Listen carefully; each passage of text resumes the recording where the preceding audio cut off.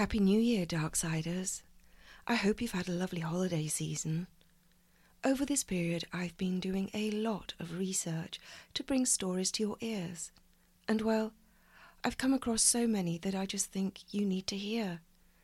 As you know, I like to cover stories that change laws or law enforcement, or some form of positive outcome was born of a terrible tragedy. And this will always be my focus. But going forward, I'm also going to include stories relating to first, last, and landmark convictions, as well as stories that might not quite fit into the above categories, but they are stories that need to be told, that need to be heard. I hope you'll stick with me for the ride. As always, it'll be a bumpy one. So with that said, today's story contains some very strong and graphic material. I can't stress enough that it is not for little ears. So please, listener discretion is highly advised. Now, on to the show.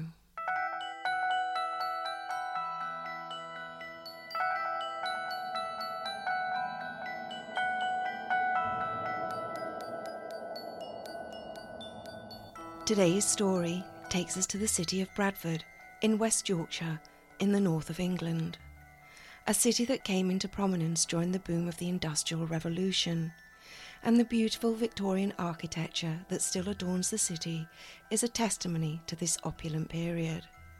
A city that, like many other cities that boomed to distinction during that period, sadly saw much economic decline in the latter part of the 20th century. It was Saturday, May 11th, 1985. Martin Fletcher, 12, and his younger brother Andrew, 11, along with their dad, uncle and grandfather, were in the stands at Bradford Stadium watching their favourite football team, Bradford City, play Lincoln City. But this was no ordinary match.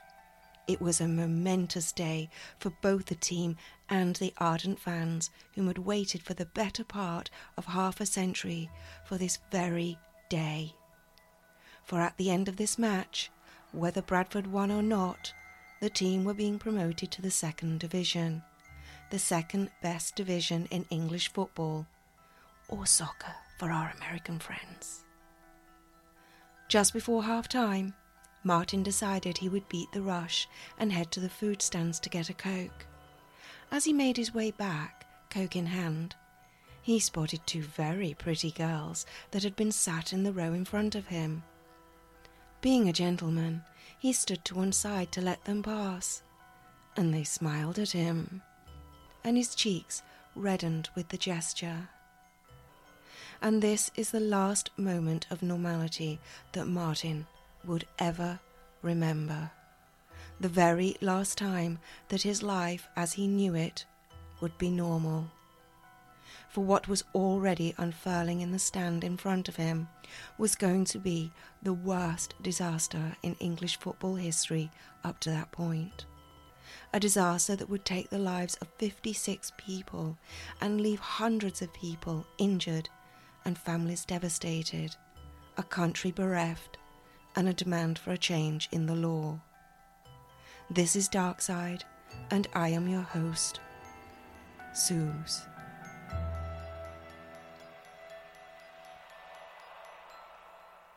So what happened on that fateful day? Why was there such a devastating loss of life? And what happened to 12-year-old Martin and the rest of the Fletcher family? Well, we need to go back to the beginning for this one.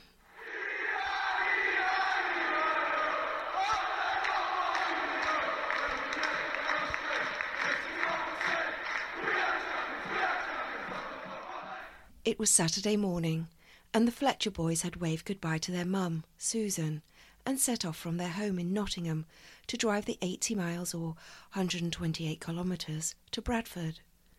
In the car was John Fletcher, aged 34, and his two sons, Martin and Andrew. All three were mad football fans. The two boys loved their local team, Nottingham Forest, a team that was in the first division, the top league of football. However, John had grown up in Bradford and was a huge Bradford City supporter. He had moved his family to Nottingham only a year before due to his work. The two boys had initially been very reluctant fans to Bradford City. They always seemed to be in the bottom division, and their match highlights were seldom played on Match of the Day, the only true football TV show at the time. But their adoration for their father and his infectious enthusiasm for Bradford City had soon permeated the boys, and they came to revere the floundering bottom division team just as much as their dad. They first made their way to John's parents' house in Pudsey, a suburb of Leeds, where they ate fish and chips. John's brother, Peter, 32, joined them, and after they ate, John, Peter, their father Eddie, 63, and the two boys piled into Peter's car, and they set off for what was to be one of the most memorable days of their lives. It was a day of exhilaration for all the fans that had waited all these years to see their beloved team be promoted. As the family arrived at the stadium, they saw great swathes of people, record numbers for this momentous match. John turned to his family and told them that should they get separated for any reason, that they should meet back at the car after the match. As they entered the stadium, Martin asked his Uncle Peter if he could have his ticket to keep as a souvenir. His uncle said that he'd hold on to it for safekeeping in case they needed it later, but he promised that Martin could have all 5 tickets after the game, and this made Martin very happy. The family made their way to their seats in Stand G, Row O, which was 3 rows from the back of the stand, in the top left-hand corner. A brass band was marching around the pitch, playing triumphant music, and the league trophy presentation came 5 minutes before the match, and as Peter Jackson, captain of the Bradford team, held that trophy aloft, the stadium erupted in a cacophony of cheers and whistles as people stood and saluted their beloved team. Martin and Andrew were sat beside each other, and the two soon spotted 2 very pretty girls in the row in front of them. The 2 boys were soon nudging and winking at each other, and they were keen to get the girls' attention. The match was soon underway, and the tension in the stands was palpable and joyous as fans watched their team thrash Lincoln City. Just before half-time, Martin decided he wanted to get a Coke before the mad rush. He worked his way out of the block, through the corridor, and over to the food stands and acquired his drink.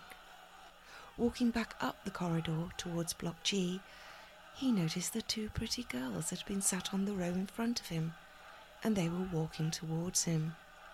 The corridor was narrow, so being a young gentleman, he stood to one side to let them pass, and they smiled at him, and his cheeks reddened with the gesture.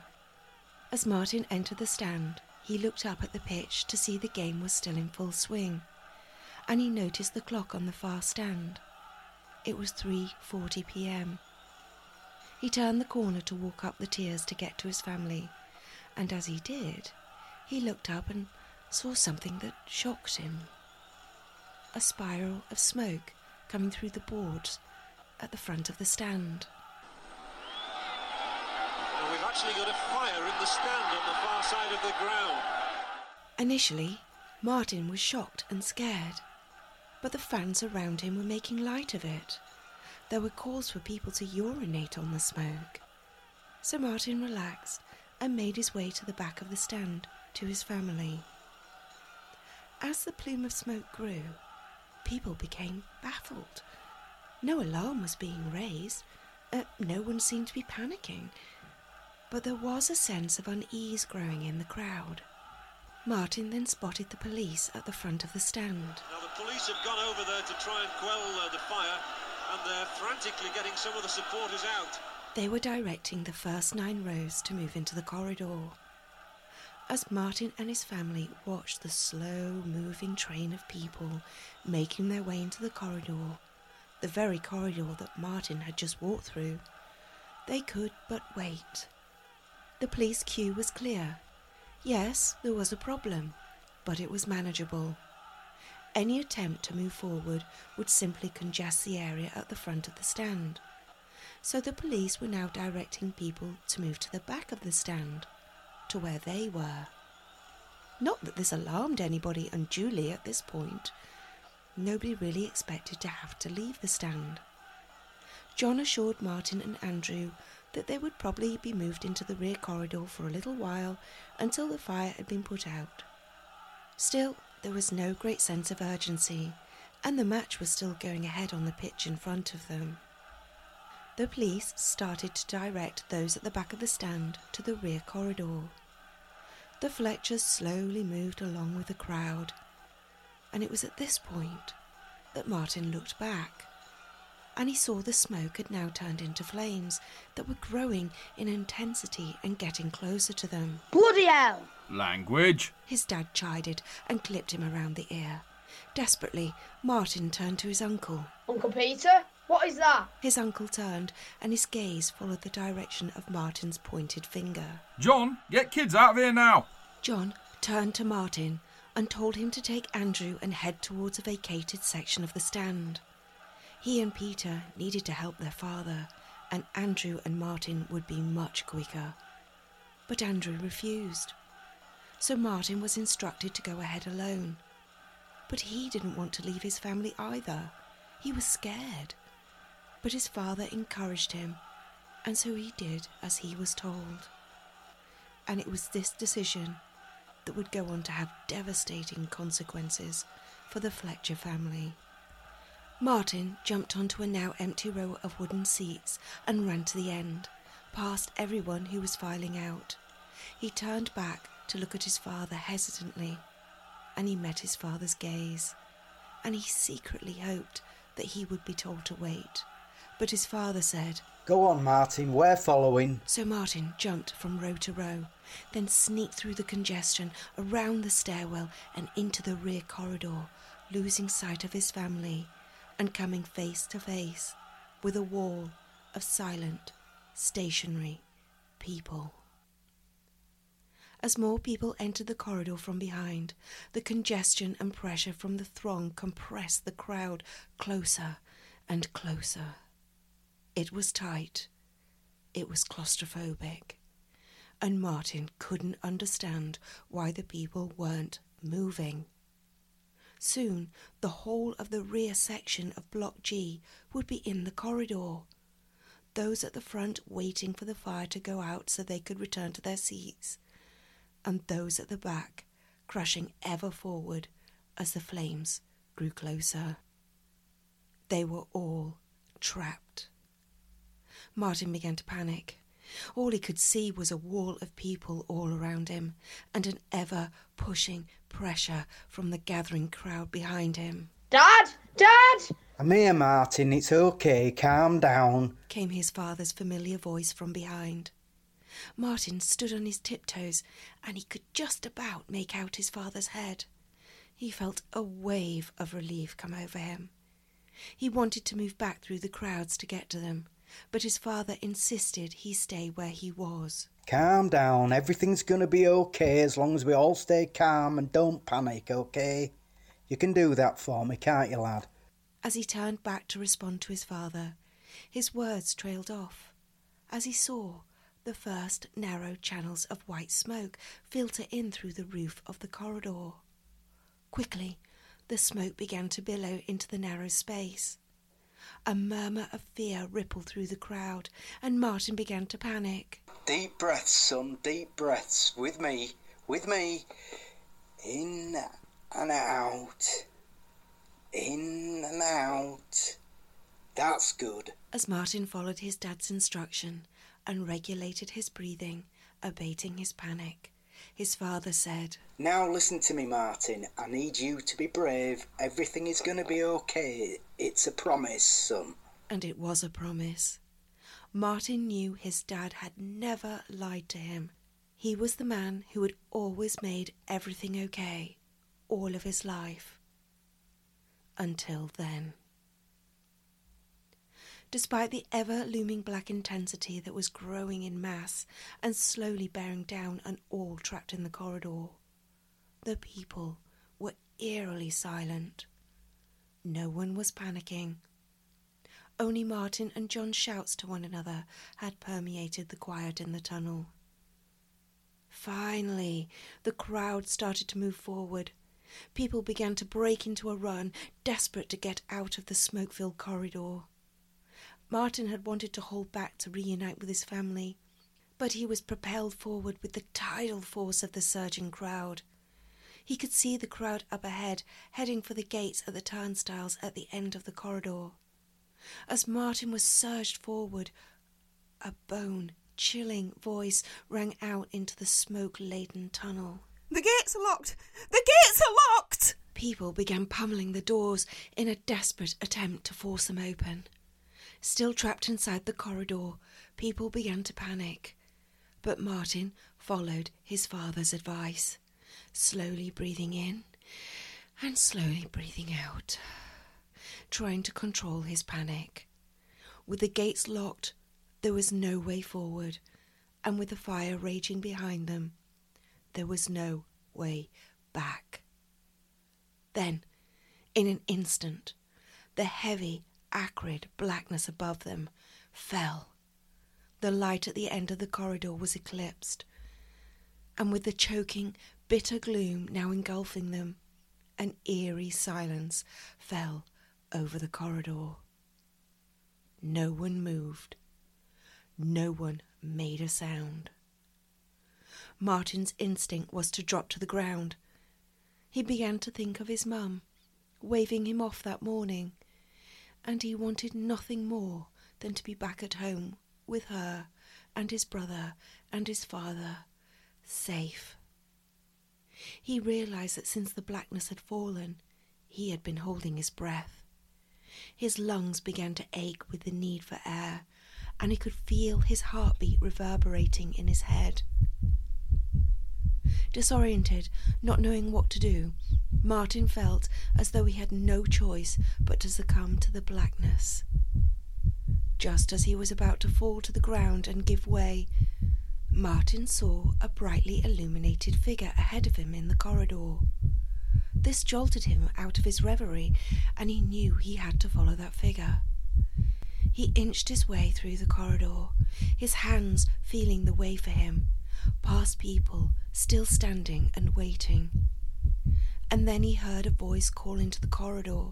"Get everyone on the pitch now!" As though in a murmuration, the crowd began simultaneously moving towards the origin of the voice. There was no panicking, no shouting or pushing, just a mass consensus to all move towards the voice. As he inched his way out of the tunnel, he knew the F-block stairwell should be right in front of him. But he couldn't see it. He couldn't even see his hand in front of his face. The blackness was all-encompassing. Peering into the darkness, turning and looking in all directions, he spotted a pinprick of light, and he knew, just from the familiarity of his knowledge of the stadium, that it was E-block stairwell. In the darkness, he inched his way over to that stairwell. As he entered the stairwell, he could see light ahead, and, oh, thank goodness, the pitch. But it was veiled in an orange glowing light, and the heat from this light was blistering against his skin. He dare not go forward, and he dare not go back. He started to shout for help. Help! Help! The black smoke filling his aching lungs, and he coughed and choked on the acridity. But it was silent. There was no response. Knowing that he had no choice but to move forward into the amber glare, he slipped his hands inside his jacket sleeves, pulled his cap down as far as he could, and pressed forward against the darkness, against his own body's desperate needs for him to take another breath of the pungent, foul, scorching smoke, against the intense heat threatening to consume him. As he emerged from the stairwell into E-block, all he could see were plumes of smoke all around him, and people were running, pushing forward over the rows and down to the front of the stand to try get onto the pitch. He allowed himself to take a breath, hoping for clean air, but instead his lungs filled once again with the acrid smoke and intense burning heat. He looked around, and all he could see were upturned waterfalls of flames racing up the stand and licking across the roof. Debris from the roof was raining down in an ochre, scorching torrent. The heat was singeing his jacket, burning through to his skin. With no choice but to go forward through the raging inferno, Martin, consumed with fear and adrenaline, took one last breath, and then he pelted forward as fast as his legs could take him, down the block, jumping over smouldering seats, dodging the flaming debris raining down from the crumbling roof in tawny gushes. The raging fire coming up through the floorboards was melting the toes and heels of his plastic trainers, through the material and welding onto his feet. But still he ran, over a wall, into the lower block plastic seating, which was melting into a hot, molten river under his feet. Through the murky smoke swirling all around him, he saw the pitch. He could see the pitch, a verdant luminescence against the angry black torrent engulfing him. He was almost there. He could see it. It was getting closer. He could make it. He pushed himself forward, harder, faster, ignoring the screaming pain in his feet, the storm of the fire raging around him, willing his feet to move faster. Looming out of the smoke like a leviathan, he saw the wall that separated him from the pitch. He knew there was an 8-foot drop at the other side of the wall, but he didn't care. He'd break an arm, a leg, it didn't matter. He had to get out of this inferno. He was almost there. It was just a few yards away.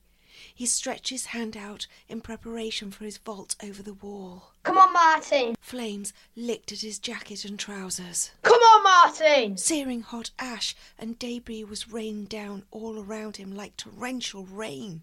Hand outstretched, the wall edge almost within his reach. He was almost there. He could feel it. His fingers were stretching as far as they could go, desperate to grab the edge. Come on, Martin. And it was finally there. He'd made it. And then a pain so intense, so jarring, like a bullet going through his skull. Martin was flying, weightless, pain-free. The horror of the past few minutes moving away from his vision, a sublime feeling took over him. He was floating down a river. It was so sublime.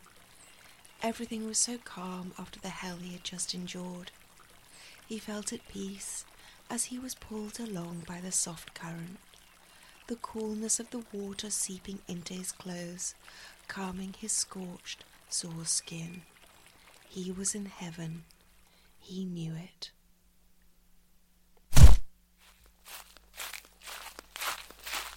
What the? Pain seared through his body. This wasn't heaven. Jolted to his senses, Martin opened his eyes and looked up to see a man.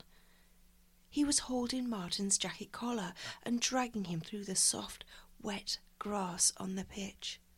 He wasn't dead. He wasn't dead. He was on the pitch. He'd made it. He was alive.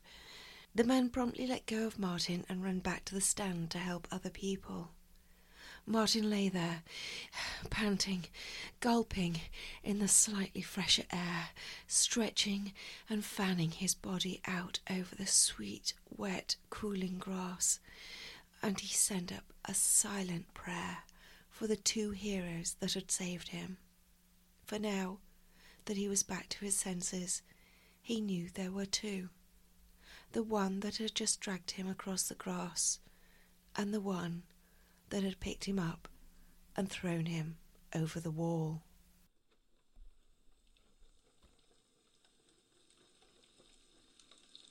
But as he lay there, sounds started to filter through to his consciousness.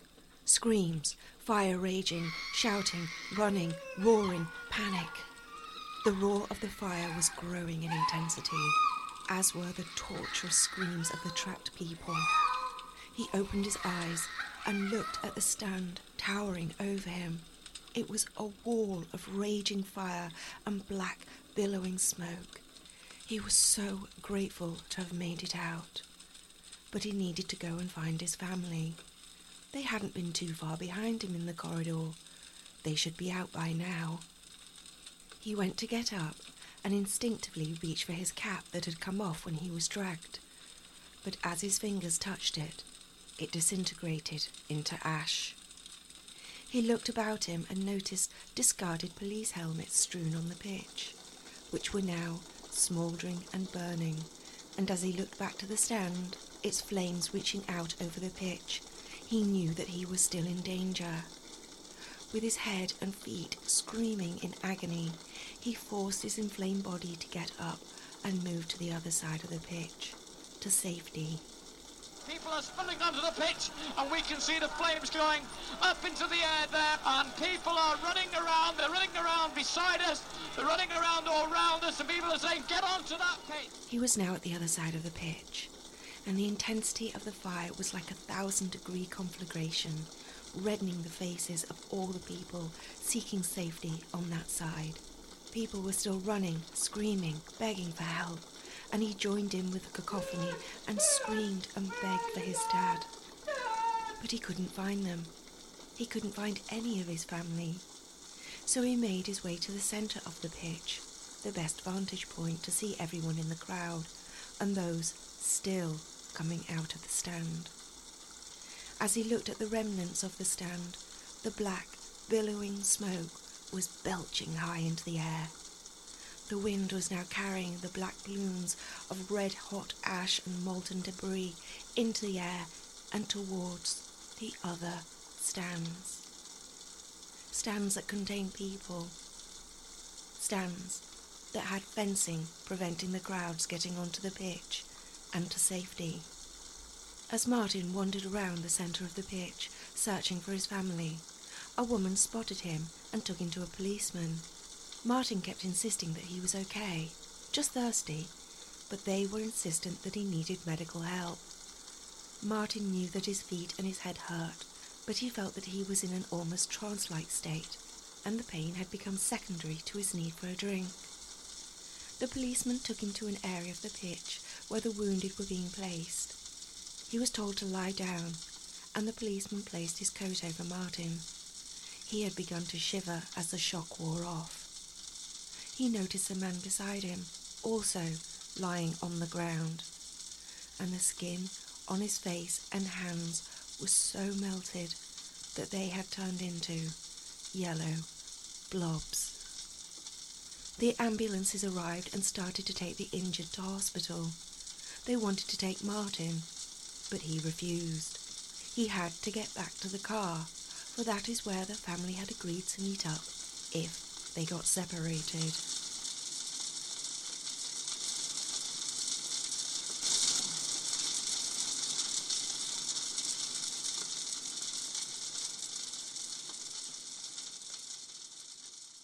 Apologies for interjecting the story at this point, but you have just heard exactly 4 minutes of fire sounds in the background. That is exactly how long it took a stadium holding 3,000 people to burn to the ground. Back to Martin. Reluctantly, the paramedics agreed, and so they all went to the site of the car. But no one was there. He waited and waited, and still they did not show.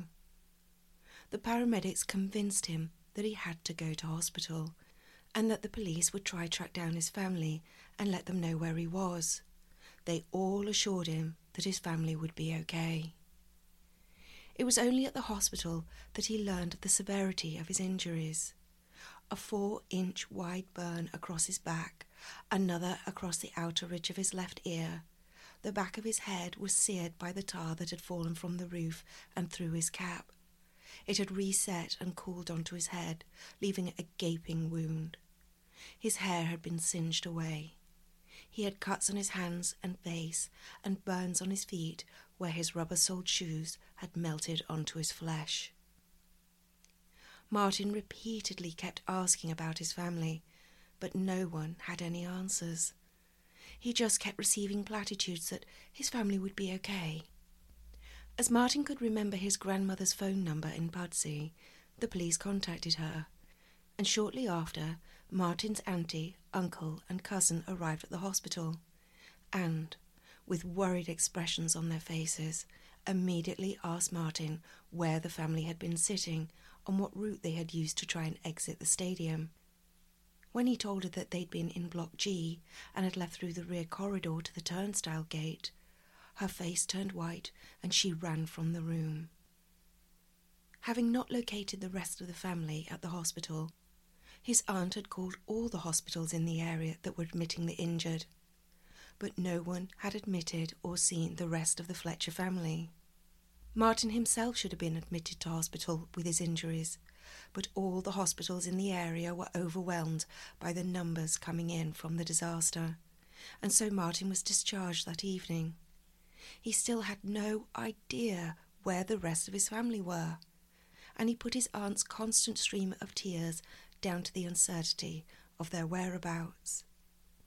His mother, Susan, drove up from Nottingham, and the family convened at John's parents' house to wait for news. The hours kept passing by, and there was still no news. Martin had been put on heavy painkillers due to his injuries, which made him drowsy, so he slept much of the time. But when he did wake up and go downstairs, his family would immediately turn off the radio and the TV. He had no idea why they wouldn't allow him to watch the news. He was desperate to see if he could spot a member of his missing family in the footage. Every time the phone rang, everyone would jump. His mother would run to the phone in the hallway, and they'd all wait with bated breath in the living room for her to return. But she always returned with a sorrowful look on her face, which they knew indicated there still wasn't any news. By now, Martin had convinced himself that his family must have developed amnesia after inhaling the acrid fumes. He'd heard of this happening before, and that his family was somewhere wandering around Bradford. Even his mother accepted that this could be a possibility, but a call to the police soon dashed that hope, as there had been no reports of any people, let alone an entire family, wandering the city. Where on earth could they be? There had been no reports of anyone dying, not that he knew of. But then again, his mother had banned him from listening to the news. But surely she would have told him if deaths had been reported. The more time that passed, the more scared Martin became. But he kept remembering his dad's last words. Everything is going to be okay. It's a promise, son. And he knew that his father never broke a promise. Then, 36 long, agonizing hours after the disaster, Martin was awoken by the phone ringing. He went downstairs, hoping that this was the news they'd been waiting for, that his family had been found. As he walked into the living room, he saw his mother being hugged by friends and relatives. She turned to see him stood in the doorway, and she let out a wail and ran from the room. It was then that Martin knew something was seriously wrong. He was told to go upstairs. As he sat tentatively on the edge of his bed, he listened for any sound, any indication that someone was coming. At last, he heard the soft footfall of his mother on the stairs. He ran from his room to greet her on the landing. Somberly, she led him to a bedroom, sat him down, and told him that she had something to tell him. They were all dead. All of them. They hadn't been able to escape the corridor and had been overcome with the fumes. Martin collapsed into his mother's arms, and the two clung to each other and cried harder than they had ever cried before, and longer than they ever would again. The days and weeks that followed were a blur. Martin remembers seeing the match programme on a cabinet, and although the literature was only a few days old, it clearly belonged to another world, another time, one he couldn't believe had gone forever. His mother had had to go and identify the bodies, but there were no bodies to identify, as the remains were so burned and charred and indistinguishable. Instead, she identified them through an array of jewellery and patches of clothing displayed on a table, and this was then corroborated with dental records. Now that it was confirmed that their family was dead, his mother lifted the news embargo, and this is when Martin discovered that 52 other people had also died in the fire alongside his family. The full horror of the tragedy hit him like a punch to his stomach. One day, Susan sat Martin down, and she told him that she'd be there for him, but he needed to be strong, for her, for him, and mostly because that is what his dad would have wanted, that he'd always designated Martin as the man of the house when he was away, and that's what it needed to become now. Martin also remembered his father's words to him in the corridor. I need you to be brave. And he vowed to be brave for all of them. And in that moment, Martin said goodbye to his youth, and at the tender age of 12, he became a man.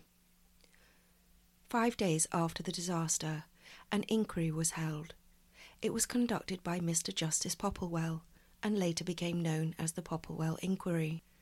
Many of the victims' families did not have the strength to give evidence at the inquiry. It was too soon after the disaster for them to address their pain publicly. And many of the victims were not in attendance either, as most of them were still in hospital. The inquiry heard evidence from West Yorkshire Police, the Fire Service, Stafford Higginbotham, the chairman of Bradford City Football Club, the Bradford City Council, and from the very few families of the victims whom could face the ordeal. And just 5 days after it had begun, the Popplewell Inquiry ruled that the incident had been a tragic accident. Because the stand seats did not have risers, meaning the stairs were open-backed, this had led to a large accumulation of rubbish and paper waste in the cavity space underneath. It was found that the club had been warned about the potential fire risk that this posed, and it was deemed that a discarded cigarette, coupled with the high accumulation of highly flammable waste under the stand, and with no active firefighting equipment on the grounds, such as fire extinguishers, all conspired to the cause of the tragic accident. And so, Coroner James Turnbull recommended a death by misadventure, with which the jury agreed. However, what also transpired as part of the inquiry was that the stand had been condemned some time before. But at the inquiry, the club had claimed it did not have the money to replace it, and no money had been forthcoming from the Football League either. Because the team were about to move into the second division, new regulations were imposed upon the club to meet fire, health and safety standards that were required of a second division ground. And it was only because of this promotion that money was provided by the Football League to improve the stands.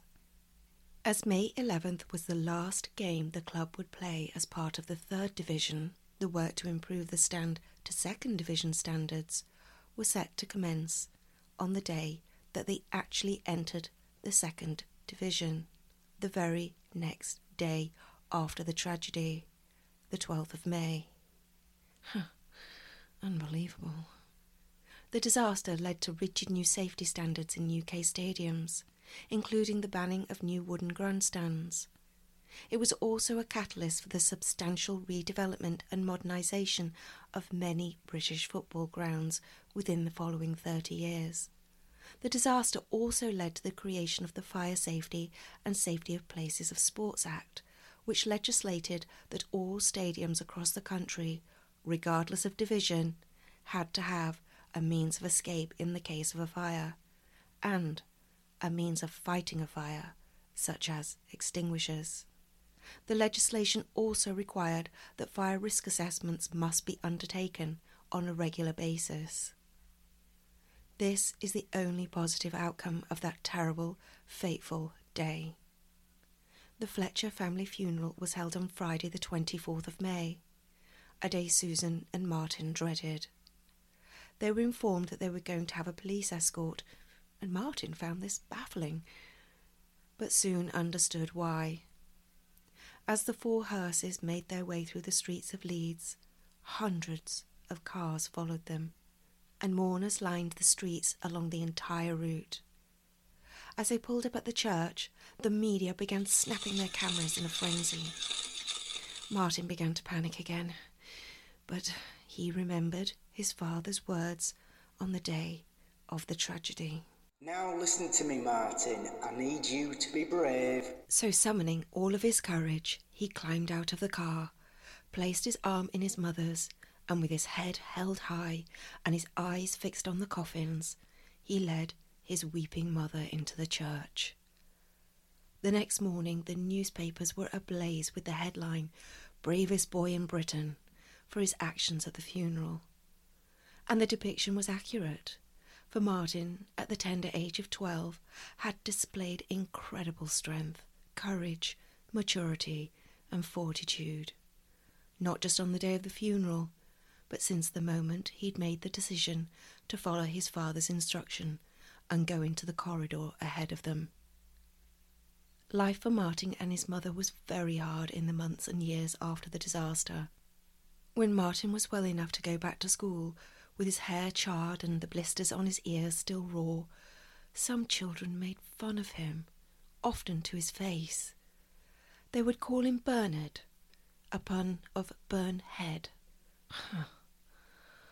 Kids can be cruel sometimes. At other times he would sit by himself, flicking through the scrapbooks of photographs and newspaper cuttings that he had made of the disaster. On a geography field trip some 6 years later, his classmates were woken most nights by the screams of his nightmares. Despite reservations, Martin decided to return to his beloved football. It would have been what his brother and father would have wanted, for him to continue the tradition. To begin with, he found it hard to be in the stands, in the midst of so many people, and he constantly scanned the stadium for any signs of smoke. But gradually his fears allayed, and he started to enjoy the game again. That was until April 15th, 1989, when he attended the FA Cup semi-final between Liverpool and Nottingham Forest, his second favourite team after Bradford City, which was still his favourite team despite the disaster. The match was held at Hillsborough Stadium in Sheffield, and on this day, the worst disaster in English football history, even worse than the Bradford City fire disaster, happened. For those of you that aren't aware, the Hillsborough disaster occurred when too many people were let into the stadium at once and were funneled into one stand. As the crowds poured in, those at the front of the stand became pinned by the fencing, which held them back from entering the pitch. In total, 96 people would be crushed to death, with 766 injured. The Hillsborough disaster, as I said, supplanted the Bradford City fire to achieve this title of the worst disaster in English football history. But it wasn't just for the horrific number of deaths, but also because of the 30-year-long battle by the victims' families to find the truth after the police initially blamed the victims for the disaster. Martin was not in the overcrowded stand that day. He was actually in a stand opposite, but he saw the whole horrific event unfold before his eyes. After the match, he hyperventilated, and when he was reunited with his mother, he asked why the fences had not come down after Bradford, and why 2 catastrophes had been allowed to happen this way, one after the other. And that question, a quarter of a century later, has still never been answered. But on a side note, just 2 days after the Bradford City disaster, the then Home Secretary, Liam Britton, promised Parliament There is no question of putting up a fence that would create a trap. But yet, the fences were up at Hillsborough some 4 years after the Bradford fire. Martin has always felt that the one saving grace of that day in Bradford was that there were no fences on the stand. There were fences on the other stands in the stadium, but not on the one that they were in. Had there have been, the casualties would have been catastrophic. Martin and Susan's story is horrific, as are those of every one of the 52 other deaths that occurred on that tragic day.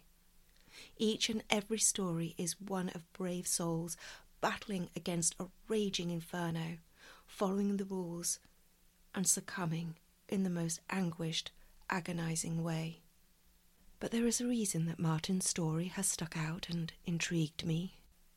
The reason I chose to cover his particular story out of the 56. Well, several reasons actually.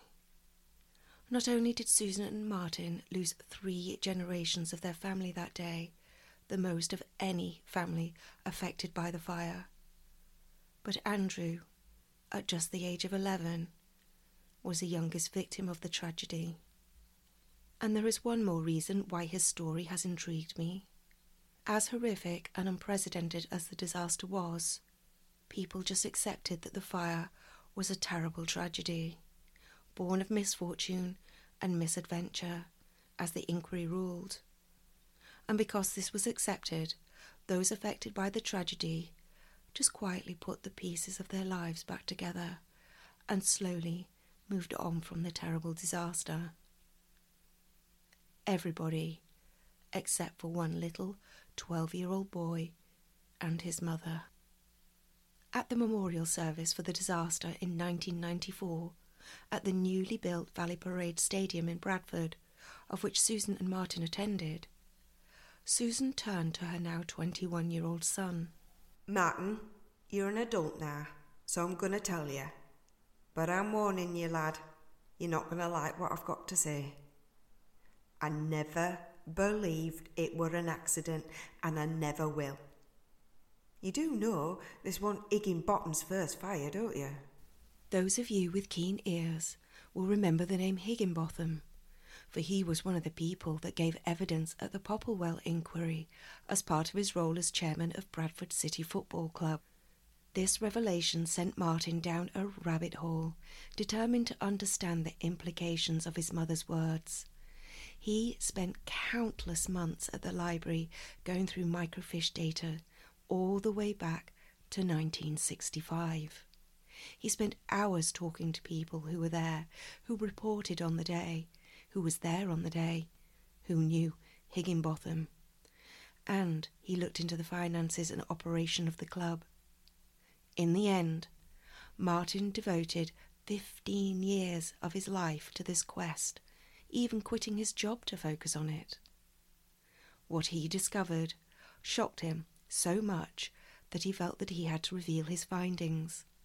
People needed to know what he knew. So he published a book called 56, The Story of the Bradford Fire. The book caused a big stir, so much so that authority figures started to demand a new inquest to be held into the origins of the fire. Martin has always wondered why he was the only one of his family there on that day to survive. He spent years thinking he should have died along with his family.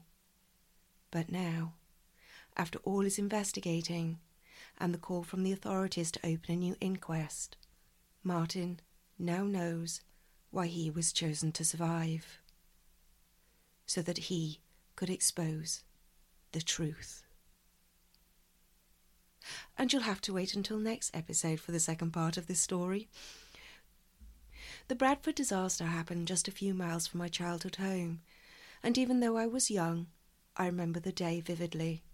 The roadblocks and backed-up traffic, the sirens wailing in the air for hours, the TVs lighting up the living rooms of every window of every household on every street, and the acrid smoke that hung in the air for days afterwards. I knew I wanted to cover the story, But it wasn't until I started to research it that I began to realise this may not be just a harrowing, tragic accident that robbed 56 people of their lives.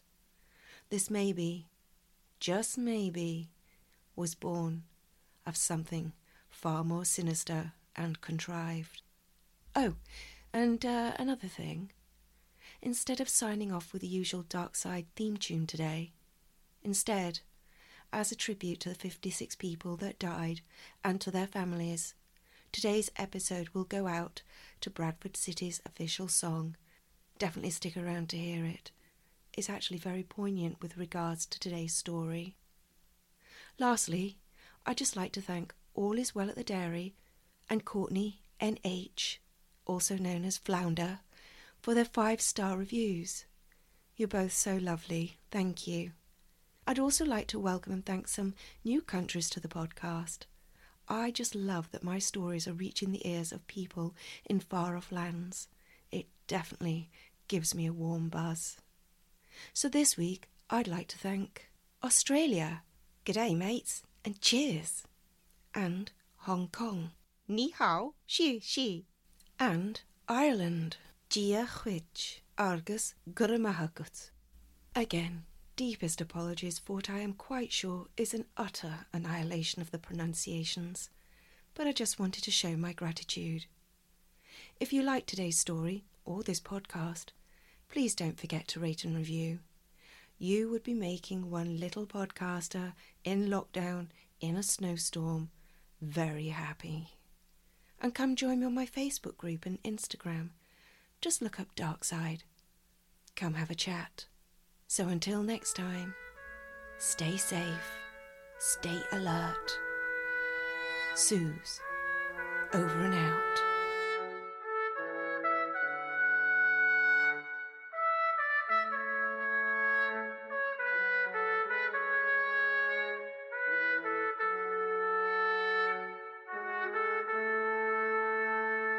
We're the Bantams, right Yorkshire. In our hearts we always stand together. Here we go now, making history. Hold your head up, 'cause this is what we sing. Midland Road, take me home to the place I belong, to the valley, to see the city. Take me home, Midland Road. Every moment, every victory, every moment, our city. Here we go now, marching